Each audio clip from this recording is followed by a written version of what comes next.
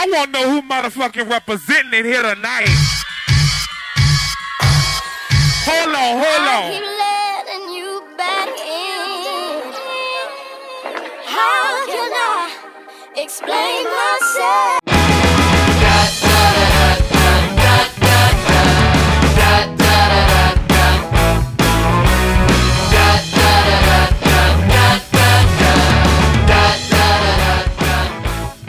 What up? It's Nate with episode 62 of Taco Corp Fantasy Football League podcast. This is a week 13 recap. Like I said, I'm your host, Nate. You can find me on Twitter at Naderate530 and our league at Taco Corp Pod. News and notes.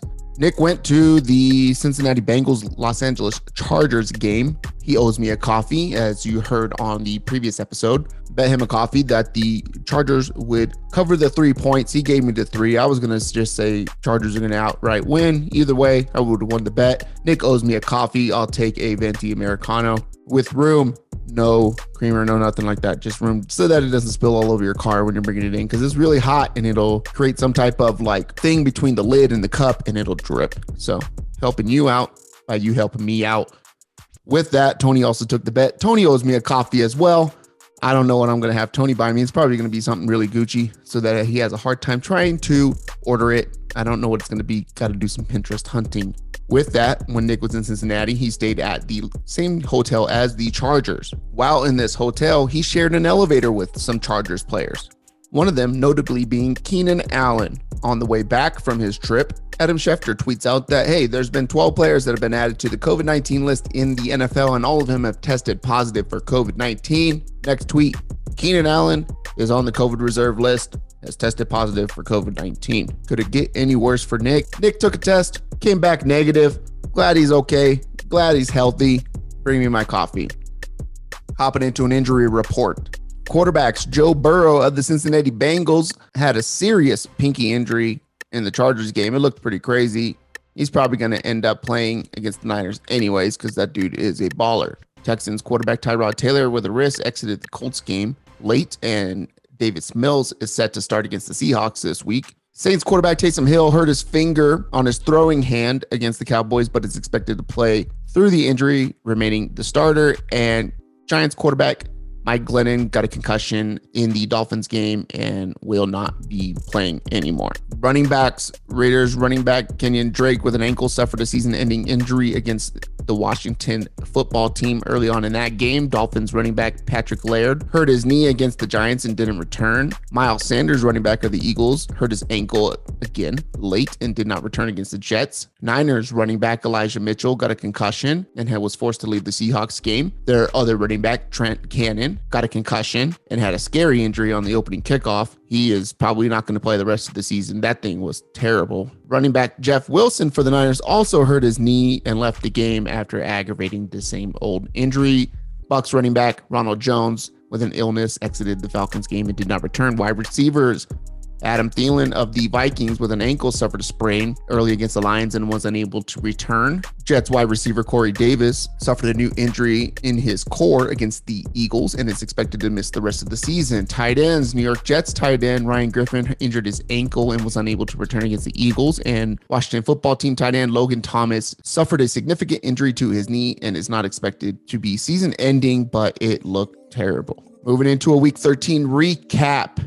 Matchup number 1, Boner Jams 03, 3-9, went to the Vinegar Strokes 5-7. The Boner Jams 03 came into this a 12-point favorite and squeaked out a win by a tenth of a point, 112.98 to 112.88. I can't get 2 points out of Tim Patrick. I got 1.9 and I lose, bumping me out of playoff contention. Eskimo Brothers 6-8 went to the Milford Academy 9-3. Eskimo Brothers were a 3-point favorite in this, and they got the job done, winning by 5, 125 to 120, bumping them up to 7-6, and the Milford Academy down to 9-4. Eskimo Brothers has a shot to make the playoffs this year after a very slow start and tons of injuries to his best players, Calvin Ridley and Derrick Henry. Cops Lives Matter 7-5 went to the Pocket Dogs 6-6. Pocket Dogs were a 1-point favorite coming into this one. They won by 6, 122 to 116, bumping both of those teams to 7-6 on the season, fighting for that last playoff spot in week 14. Tony Patriot 6-6 went to I Shave My Balls for this 7-5. Tony Patriot came into this one an 8-point favorite, and he won as well by a whopping 17 points, 135 to 118.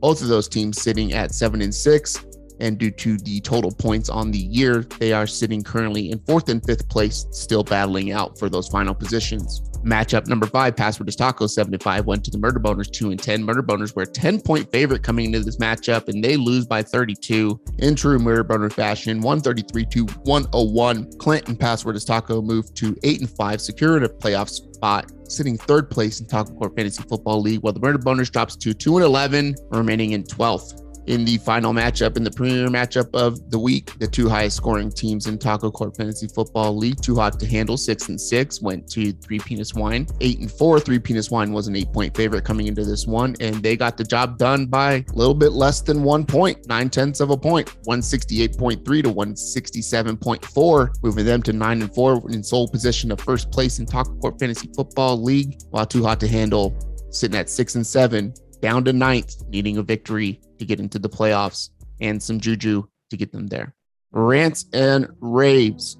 Walmart, you guys have a gas station with a convenience store up front, right around the corner from the location of my employment. This morning, I stopped by for a cup of coffee because I have no shame in walking into work with something other than a 15-step Starbucks drink, except for when Tony pays up his bet. As I parked, I noticed a massive sign on the window advertising any size soft drink, alluding to fountain sodas, for 78 cents, 12 ounces, up to 42 ounces, 78 cents. I was intrigued, and it almost got me because our Lord and Savior Tim Tebow knows I love a good Diet Cola on the rocks. But I was here for coffee, so I go pour my cup, 16 ounces to be exact, step up to the counter and pay. Cashier rings me up, then tells me it costs $1.40, $1.40. Nearly twice the price of a 42-ounce Diet Cola, Walmart. It takes about 47 hoses, nozzles, and ingredients to make a damn Diet Cola. A single filter, some grounds, and water makes coffee. I grew up in family business that included a pizza shop, gas station, and a grocery store. Therefore, I know for a fact that the cup, lid, and straw are the most expensive cost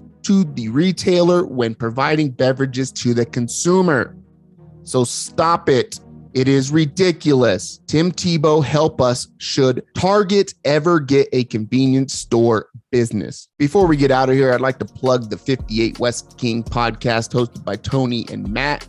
Their last episode, number 130, was put together pretty well. They finally did a decent job of putting together a theme and a story to follow throughout the entire episode that led into their version of Banger of the Week. The song was relevant to the words spoken, and I'm happy to see that they are progressing in their creative ability. Granted, they claim to be upset about other people taking their segment and making them into masterpieces that listeners subscribe to experience weekly that bring joy to their lives, yet hypocritically do the same thing with less creativity and talent. I am glad to see them stepping out of their comfort zone. Most of the feud mentioned in episode 60 here has and continues to be driven by Tony as he realized he's falling out of the Poland charts. And although it isn't something that I would do, I understand and I don't blame him for the way he is responding. He's not really that in tune with his emotions, as we spoke about many times on here and on his podcast, and doesn't have the years of therapy under his belt like I do to be able to recognize what's happening within, nor does he have the toolkit to address it in a positive and kind manner. It's sad to see, but I do wish him well, and I will continue to pray to the 2007 Heisman Trophy recipient that he recovers. Shoot, I even tried to test him in bringing up a phony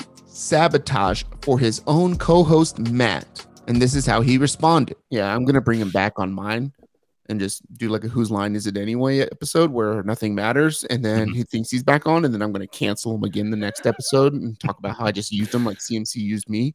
I like it. I mean, shoot, it's gotten out of hand at this point, and I've been in talks with Matt about it, and he sounds super concerned as well. Although if you listen to their episodes, he's going along with it as a means to maybe help Tony see it for himself. I'm looking forward to our Week 14 preview episode that me and Matt are doing, and that leads us into Banger of the Week.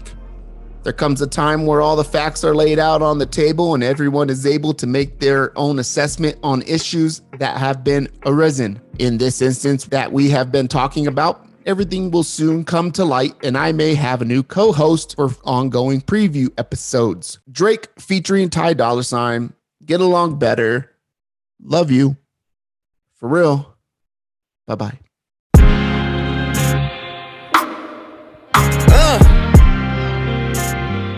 This might be too real.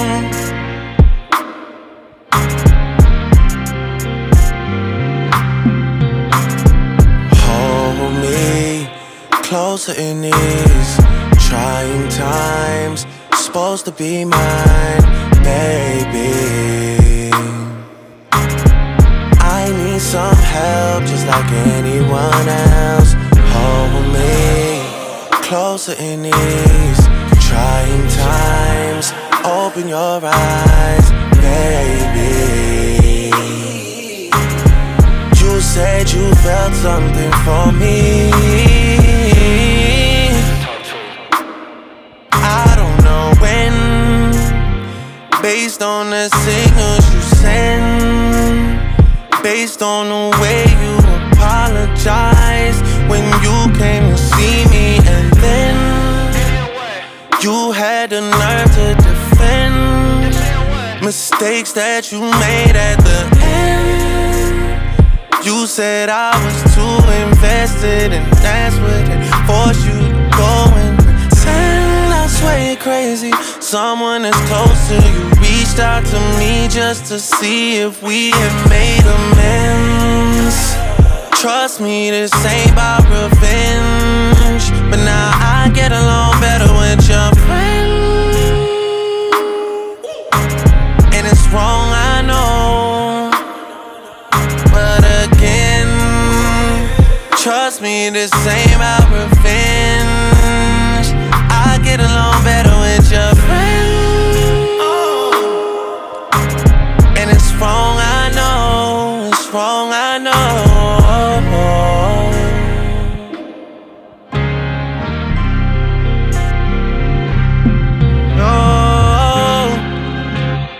You said you felt something that's different from everyone else. You had the nerve to still ask for my help. Dug you out ditches, you buried yourself. You said you felt, and I took your word that night in our hotel. One thing about time, surely time's gonna tell. Never had to worry much, so you said it yourself. Can't let it go. Can't get this out of me. This shit still bothers me. Don't you dare. Don't say you're proud of me. That shit's not real to me. Now you wanna come crack to me. Crack. 3 whole years after me. Why did you wait till the end? Trust me, this ain't about revenge, but now I'll get a little better with your friend, And it don't feel wrong, but again, trust me, this ain't about revenge. I get a little better with your friend.